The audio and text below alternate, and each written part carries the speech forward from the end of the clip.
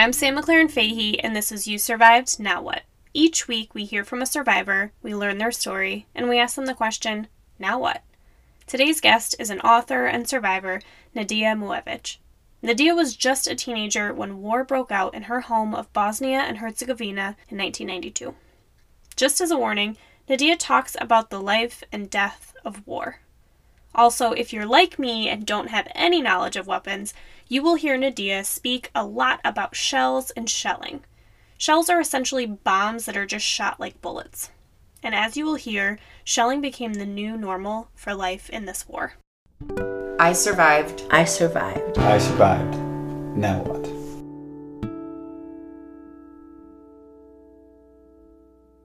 My name is Nadia Muevic. I was born and raised in Sarajevo, Bosnia and Herzegovina, what used to be the former Yugoslavia back in the late 1970s.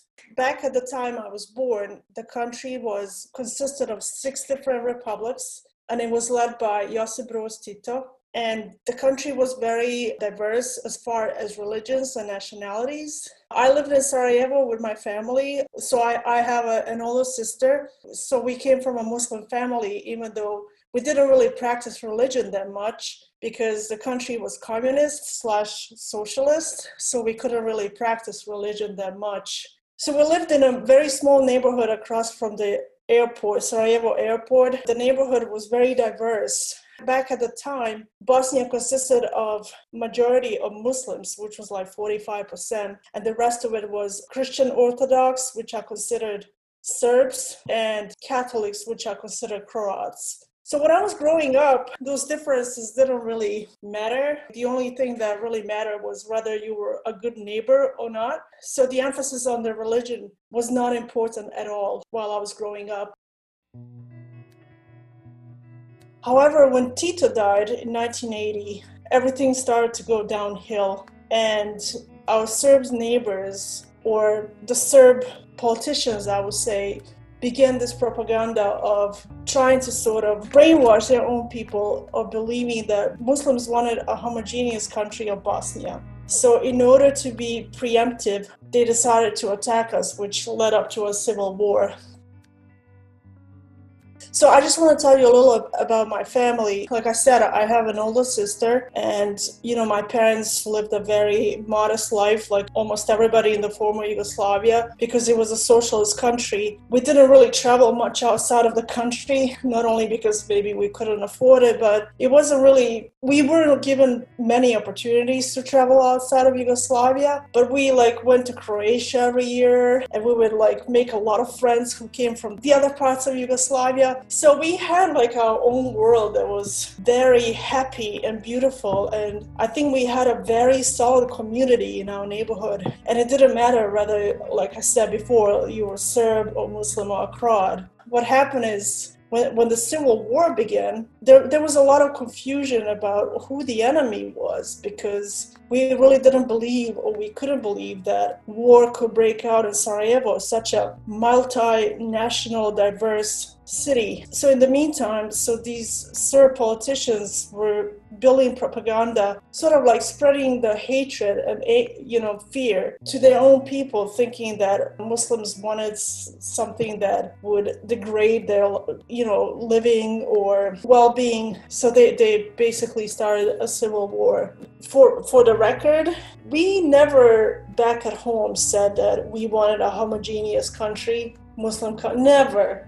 I've never heard that from my parents, my grandmothers, our neighbors, our Muslim neighbors, our Muslim friends. That was not part of the agenda of the Muslim people at all. So what happened is that the Serbs invented this story with Serb politicians in order to scare their own people and brainwash them against the Muslim people. My Serb neighbor trying to kill me because of this invented story and they believe that I shouldn't exist. When you're in the war, your only goal is to survive.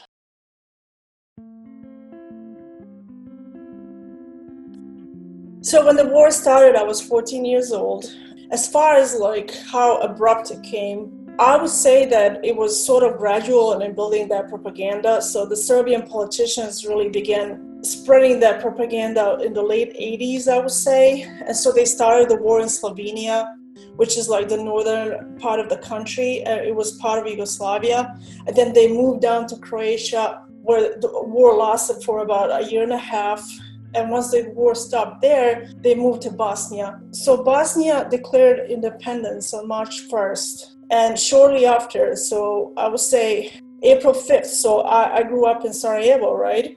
What they did is they stole all the weapons from the military or Yugoslav army, and they took over the entire, artillery and all of the resources that the Yugoslav army had. And they positioned themselves in the hills and the mountains surrounding Sarajevo. Starting April 5th, the city was under siege. We saw people like leaving the city. The airport was flooded with people trying to flee the country because some people actually knew what was going to happen. My parents just had no idea.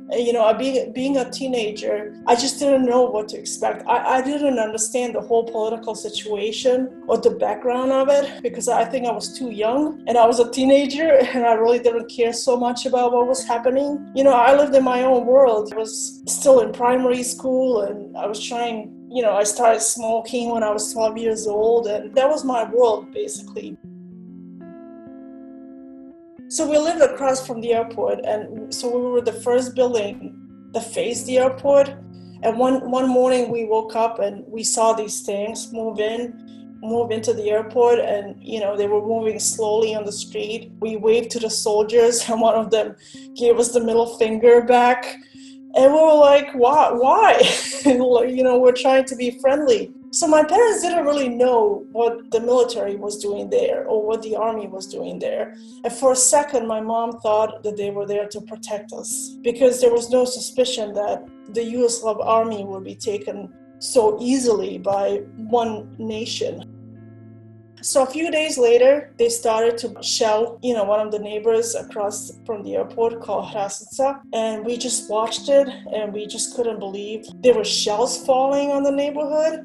It was very chaotic. We just didn't know what to anticipate or like what was coming next, what is the next thing to expect. In my memoir, I said there were no sirens like, some wars have to indicate, there's going to be shooting. Like there was no war declared. Like Serbs didn't say, we're going to attack you tomorrow. They just did.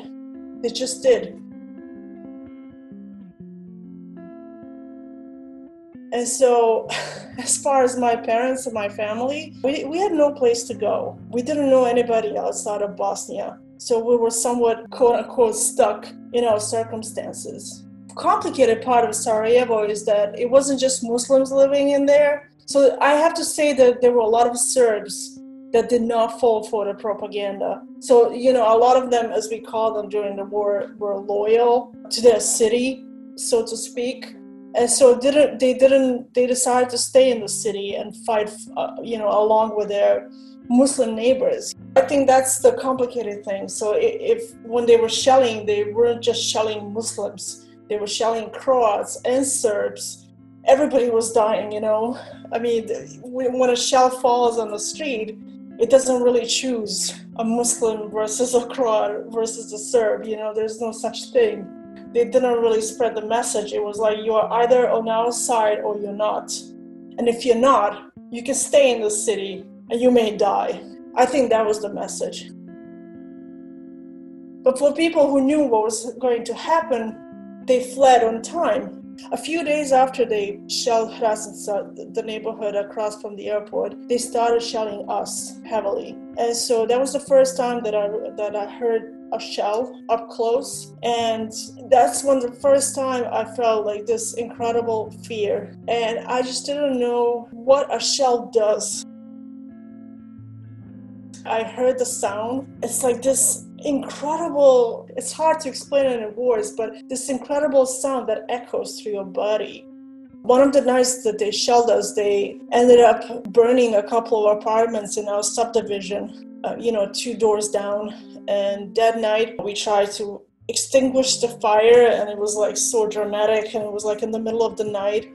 So finally by the morning the fire was done. But, when we woke up and we were like, how did this happen? A war began within hours. basically. And so now we were in a war zone, nowhere to go. We were confused about who was shooting at us. Like, who are these people, you know? Like, they speak the same language. Like, how could it be? They were our neighbors.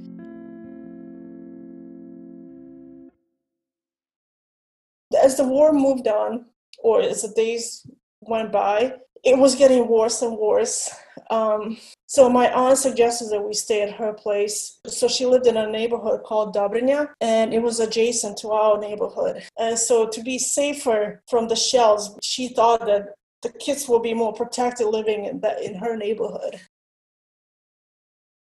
So my sister and I left one day, shortly after that, those two buildings or two apartments were burned down. And so we ended up being there for the time being. And my parents left behind because they thought that, they had to preserve their home. So my mom called us one day in panic and fear, saying that our next door neighbor was shot by a sniper from the airport.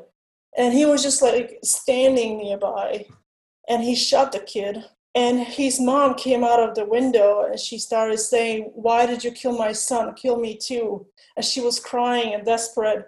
I didn't say this in my book, but we found out that she committed suicide by jumping off the bridge later. And that was her only, so that was her only life, that was her only source of joy and happiness. And she lost it.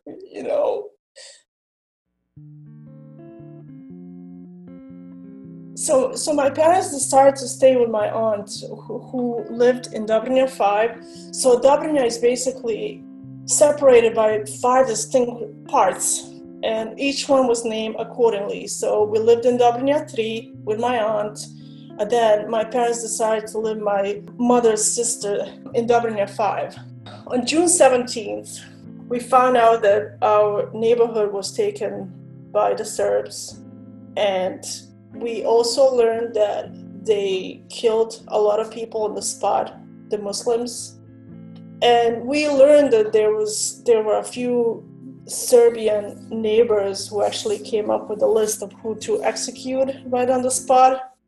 So they came in like at 5 a.m., this paramilitary group called Eagles, or Orlovi in Bosnian. And so they came with tanks and on foot, and they started screaming, telling people to come out of their buildings. So people did, and they separated women and children from men. Like I said, some were killed on the spot just because they were Muslim. There was no other reason. Even though these people were innocent, they did nothing to deserve that or to warrant their painful death for nothing. And so they were sent to concentration camps. So they had these trucks and they sent the people off, and the other trucks were used to basically loot every single apartment that was in the neighborhood. At one point we heard that it was one of the richest neighborhoods in Sarajevo. It was really beautiful.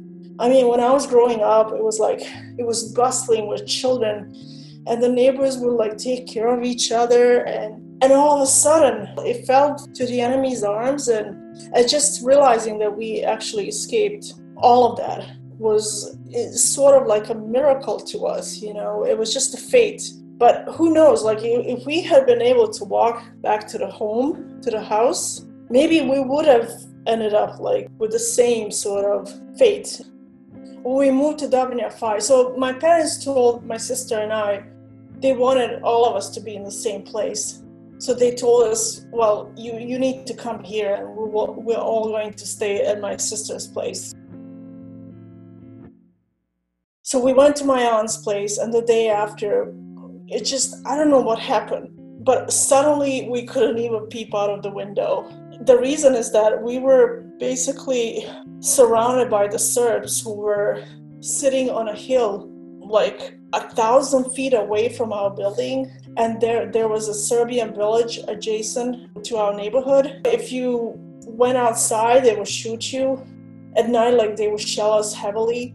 And so one thing that I haven't mentioned yet is that during the siege in Sarajevo, we didn't have electricity or running water or heat. the entire war. I mean, there were times when they would like give us electricity like 2 hours per day, but like in the beginning, there was no electricity at all. So in the beginning, we would use candles, just we can see each other. But we ran out of candles, so we had to like be creative and come up with like new devices so we can actually walk around the apartment and see each other. It was called kandila, which is something I had never heard in my life. So it's like basically a shoelace that you put through a cork, and then you put the whole thing in oil, and that's what burns. And it was awful, and it smelled like old oil. And it's just, it produced this like heavy black smoke, and it was just terrible. But we were coming up with ways to survive, basically. So the Serbs were right up on the hill and in the village nearby, and so they would shell us every single day. And there was one morning when they dropped about 500 shells on the streets nearby, and so we went to the basement just to make sure that shrapnel doesn't come near us or doesn't kill us, or a bullet doesn't come through the window and kills one of us. So the basement is the place where we would usually frequent because that was the safest place. It was under the ground.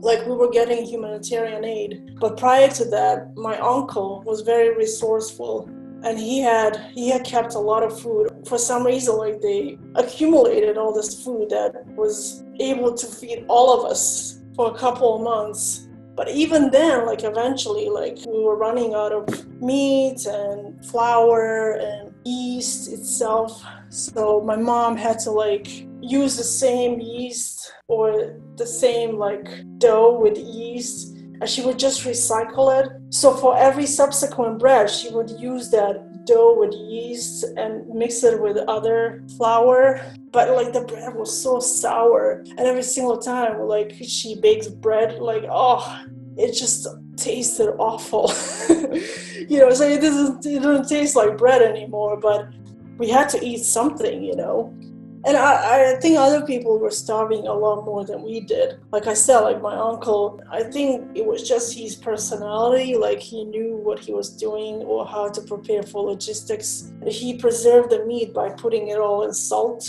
so the food would like, not all of the salt will come off, so it would taste like super salty at times.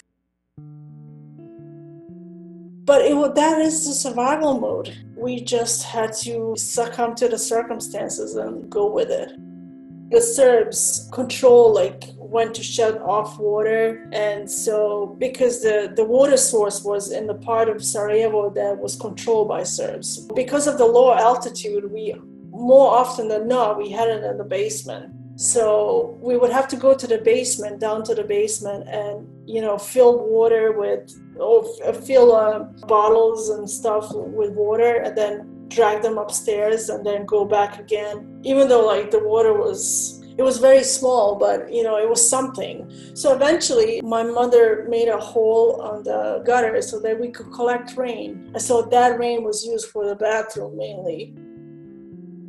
In the winter, the pipes would freeze in the basement, so we couldn't even get water even there. So what happened eventually is the Bosnian army built a water well, where they thought that water would come out. So in the middle of the field, there was a well, and people would go there and they would fetch water. And sometimes they would get shelled, and some people would die gathering water. So it was hard, providing for yourself and your family. You're gonna come out alive or not. It's like a daily unpredictable thing to live through. What's most difficult is that there's no food. I mean, there's limited amounts of food. And so we basically ration every day. And so we will get these small amounts of food every day. And every day I would go to bed hungry. And I was like a teenager. I wanted to eat. I was growing up. There was no water, no electricity, no food. I think we realized at one point that the war was going to last for quite some time. We did not get any help from the rest of Europe or the United States. My understanding is that there were a lot of negotiations taking place at that time for ceasefire or lifting embargo for weapons for Bosnians in order for them to defend themselves. but none of that was really successful or happening as it should.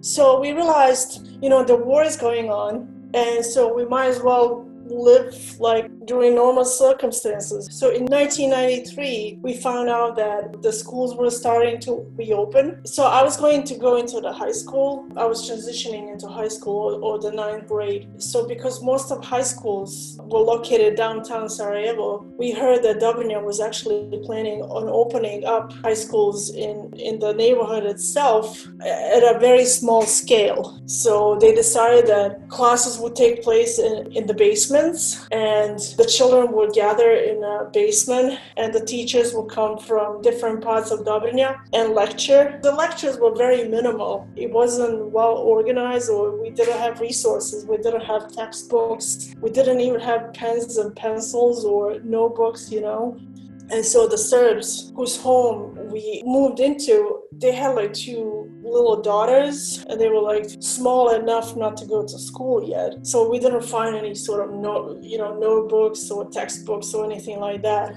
We tried to normalize the circumstances by living a life like we would during peacetime. So we started school, and as it progressed, I think teachers took it more seriously. We started getting textbooks from the Soros Foundation. Like, they started printing these textbooks for us. And then eventually we moved. Like, they opened up a building for the high school that they opened up in Dobrnja.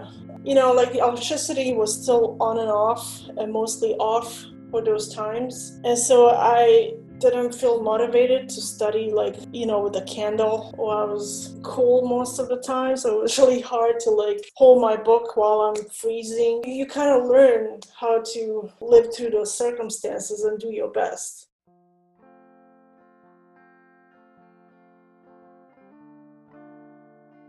My favorite subject in school was history, so much so that I ended up getting a degree in history. I spent a lot of time studying wars and the effects of wars, but I, and I imagine most with the same education, never learned about the daily lives of civilians living through those wars.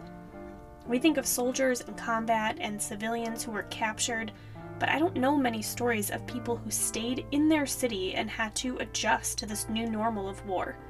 Events leading up to war can be gradual, but they can be shockingly fast. Many of us learned in March of this year just how quickly the world can change. Nadia and her family had survived 2 years of war at this point, and in 1994, things began to shift. I think there was an agreement for ceasefire for the time being in Sarajevo, so we didn't get shelled as much in 1994. My mother was called into work in May in 1994, and so her work building was not that far from where we lived. And so she would go to work every single day.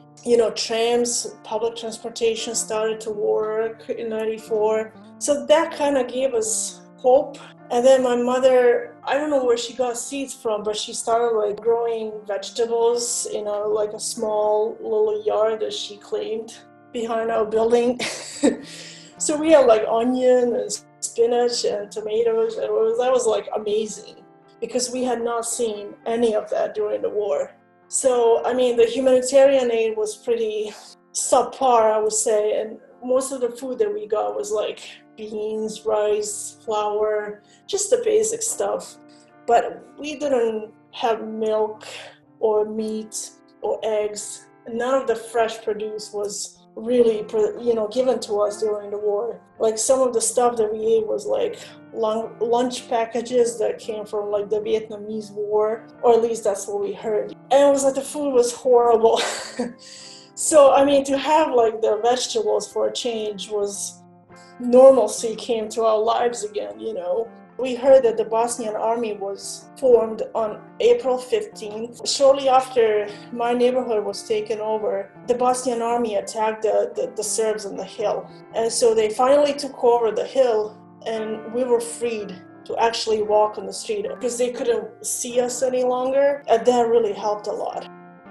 Dobrnja bred a lot of deaths, and I would say it's probably one of the worst neighborhoods in the entire war in Sarajevo, because every single day somebody died. After the neighborhood was sort of freed from the hill, and we could walk on the streets again. My uncle decided that we should probably have a new home because we lost our home. And it was quite ironic because we were considered refugees now in the city that many past generations of both of my parents lived in. For us, it was almost unheard of.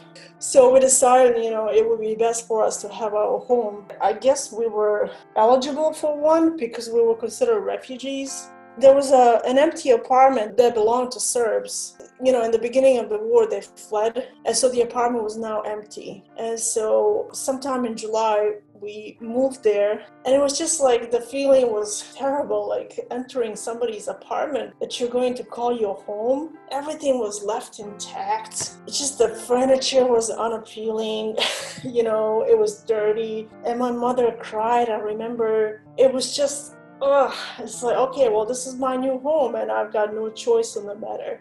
And I had to accept it. So everything that was happening during the war was basically you have to accept it because you have no choice. And it will make you angry and sad and desperate at times, but that was your only choice, to survive and to accept the circumstances. And, I would compare it to the COVID pandemic. We have to accept the fact that we have to wash our hands, we have to wear a mask, we have to be distancing from other people. It becomes a new normal. And eventually the war became a new normal. I was recently asked, how did you find joy during the war? So my joy was, eventually I started playing volleyball, and, it gave me a lot of mental relief. And this was during the days that it was quiet, and it was almost towards the end of the war.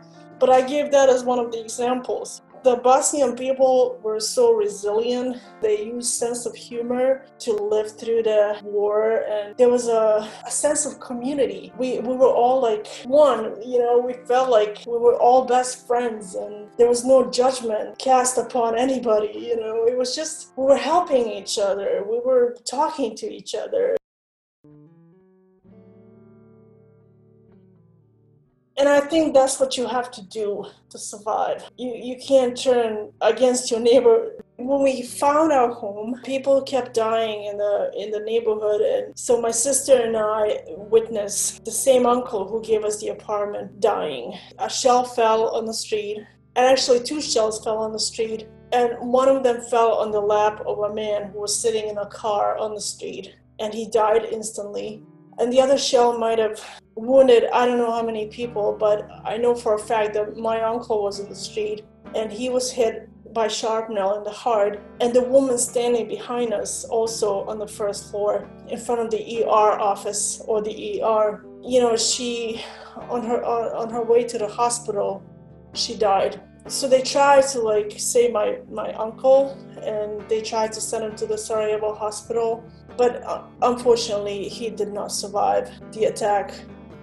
And so that was another thing that came unexpectedly, like every other death during the war. And unfortunately during the war, there's no time to mourn, there's no time to feel sad as you would during the normal circumstances, because, well, of course, the same day or the following day, we got shelled heavily again. And that's your focus, how do you survive? Are you going to be next? What's the story here? Am I going to survive? Is the daily theme of your life. But the thing is, we had to move on from these atrocities, and you just hope for the best every single day. What led up to the end of the war is a little, I would say, complicated, because while the world is trying to intervene, a lot of the politicians outside of Bosnia or former Yugoslavia didn't feel like this was their call. For example, the British and French politicians at the time, and even the UN counselor, they didn't think that they should intervene at all because they didn't care, I think. That's ultimately what we learned, after the war. But what happened is July 11th, 1995, the city in East Bosnia that was considered a safe haven, named Srebrenica, fell into the Serbs' army. And in 2 days, they killed more than 8,000 men and boys, and they raped thousands of women in those 2 days. This was considered the genocide or ethnic cleansing, as the Serbs wanted to pursue the entire war, and so they succeeded finally. And I think that was an eye-opener to the rest of the world, and they were finally decided to do something to intervene. As far as Sarajevo, so I didn't realize, but now that I'm reading up on like some of the political background of the war, I didn't know that Sarajevo was considered a safe haven or one of the safe havens among 7 during the war in Bosnia. And I'm thinking to myself, how's that? Like, I wasn't feeling safe. We were sitting in a living room one day. It was my mom's birthday. And all of a sudden we see planes flying in the air, which we had not seen during the entire war. And it was a little bit scary in the beginning because we didn't know what it was, or the sound of planes was honestly like so forgotten. Like I hadn't seen or heard a plane for 3.5 years. Suddenly we see like bombs being dropped on the surrounding mountains and hills. And it was NATO bombing Serbs' positions. And so they were basically destroying all their artillery. And so that was what led to the end of the war. And so shortly after, in November, the Dayton Agreement was signed, which means that all of the politicians agreed to separate Bosnia into 2 distinct parts. So one of them is called Republika Srpska, and 51% of the land will belong to Bosnian Muslims and Croats, and it will be called Federation of Bosnia and Herzegovina. And then the 49% of the land will belong to Bosnian Serbs, and the land will be named Republika Srpska. Those negotiations took literally years. It was finalized in November or December by signing the agreement in Paris. And so that was finally the end of it. They stopped shelling us. We finally had electricity and running water and heat, and stores began to open with fresh produce. And so shortly after, everything went back to normal, even though obviously the war aftermath was like everywhere.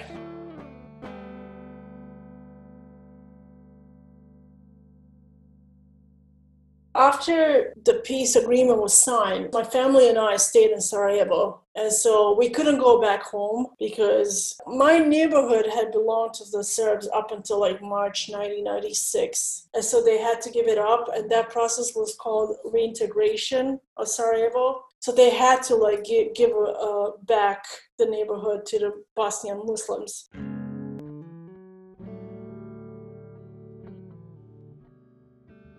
We went there like shortly after the neighborhood was freed. And when we entered the neighborhood for the first time, it was like a wasteland. It was like a zombie land. Every single building was pretty much damaged, and some of them like all the way to the foundation. I mean, there were many holes in them, and it was just a destruction that you can only see in movies, you know. We went to our apartment, and when we entered, like, we realized everything was stolen. Like, there was nothing, absolutely nothing. They even like took windowsills and bathtubs and sinks and kitchen cabinets. And, you know, my father had bought a car the year before the war, like that was gone. Pretty much the neighborhood was like completely empty. So a lot of humanitarian aid came in like rebuilding the city. They started rebuilding the city. So our neighborhood was not rebuilt restored until I would say 1998. I moved to the United States in 97. My parents stayed behind, and they moved back to their old apartment in 1998. Even though it wasn't the same, they were like in a place that they lived for most of their lives.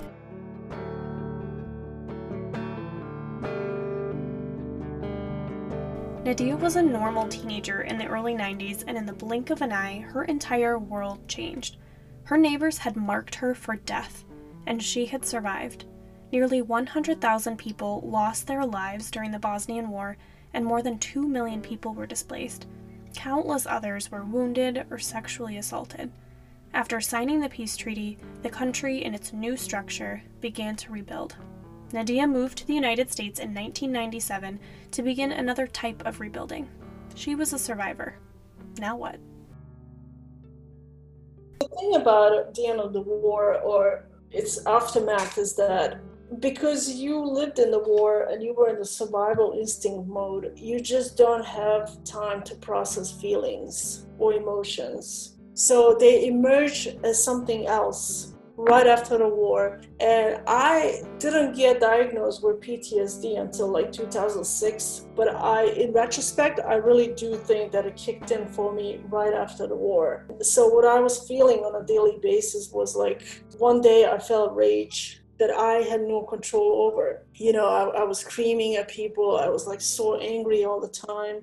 And then the next day I would feel like this deep depression. And they were like switching back and forth, and I just didn't know what to do about them. So like during the war, you hear the zooms of shells and you're like, oh God, here's another one. But then like right after the war, I heard a car on the street, and I actually ducked like under the table because I thought it was a shell. And during the entire war, I had not done that one time. And I think that those were like the first signs of PTSD.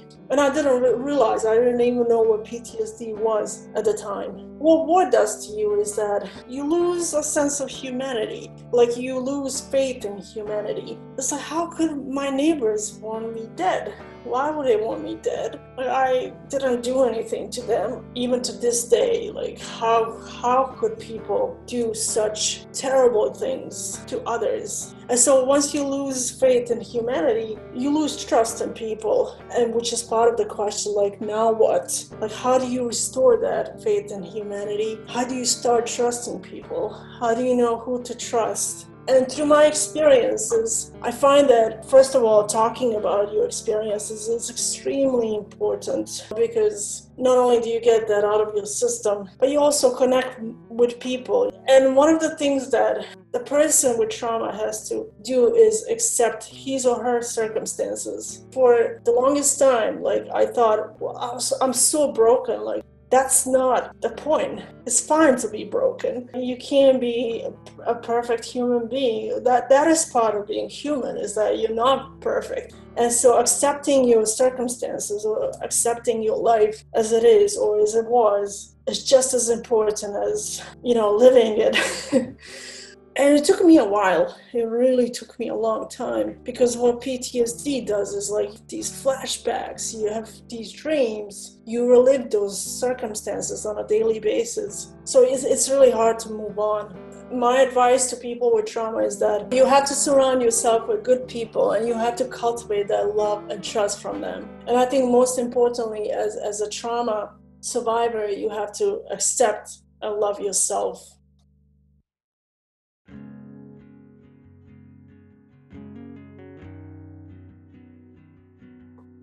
Everybody, I was surrounded by people who never even knew where Bosnia was, never mind understood what I went through, And there were times when I would start telling people how I felt, and then they would be like, oh, sorry, I gotta, in the middle of a party, by telling my story, I'm gonna go get a drink, I'll be right back. And they never come back, and I'm like, I feel so lonely in all of this. It's like, this is awful. So I guess I better not be telling my story because it freaks people out. People need to be free to talk about their feelings and emotions and what precipitated them, or what to do with them, I didn't think anybody was interested in hearing me, And so I felt like I was completely isolated. And it was difficult because you're trying to act like a normal person. And, oh yeah, I'm like you, I grew up in this nice little American suburb with a nice house, and, travel all around the world. It's like, that's not me. I'm not your average American teenager. I'm not that person. I can't change myself completely. It's like, this is who I am. I still feel like I'm not completely understood. And I don't think my rage and depression are there anymore.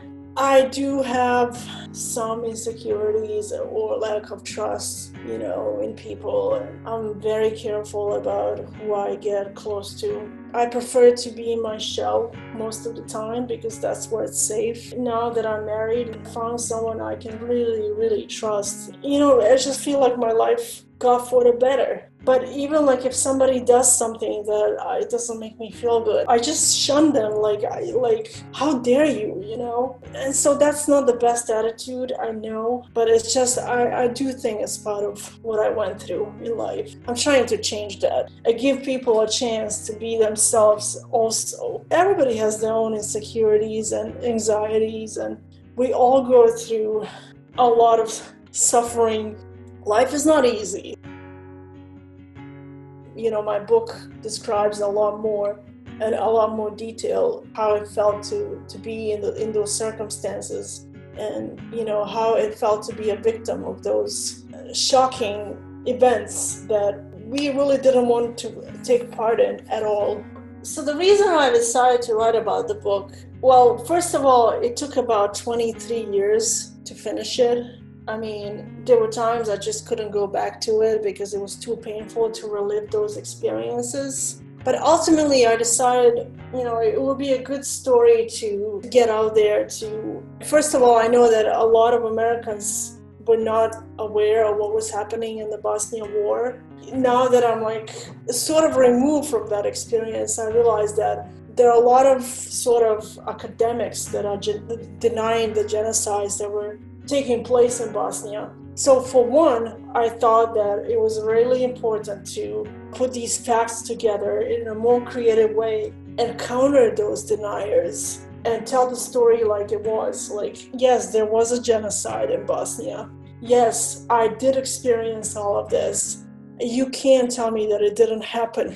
The other main drive was that I think it will benefit me personally. I think the more we tell the trauma, the more healing we experience, And I think it's not just, now that the book is out, I'm very grateful for this podcast because I'm able to tell my story, not just through words or in writing, but also in speaking. And just tell the people how it felt to be in a war. And also I'm hoping that through my experiences, people will learn not to hate, not to promote the propaganda, the nationalism that took place in the former Yugoslavia. Because it was really extreme nationalism that led to a civil war for nothing, right? Ultimately, we realized that nobody gained anything significant from it. So it was just like a bunch of politicians who wanted to gain power or get rich from it. But, as a result, lots of people suffer from it. So my story will tell you that a war is pointless. I actually got a review recently, and the book reviewer indicated that there's really nothing extraordinary about the war. It really diminishes the ordinary, and that's what it is. You're not gonna get heroes all over the place from, living in a war. And if you call just living through the circumstances heroic, then we all came out as heroes.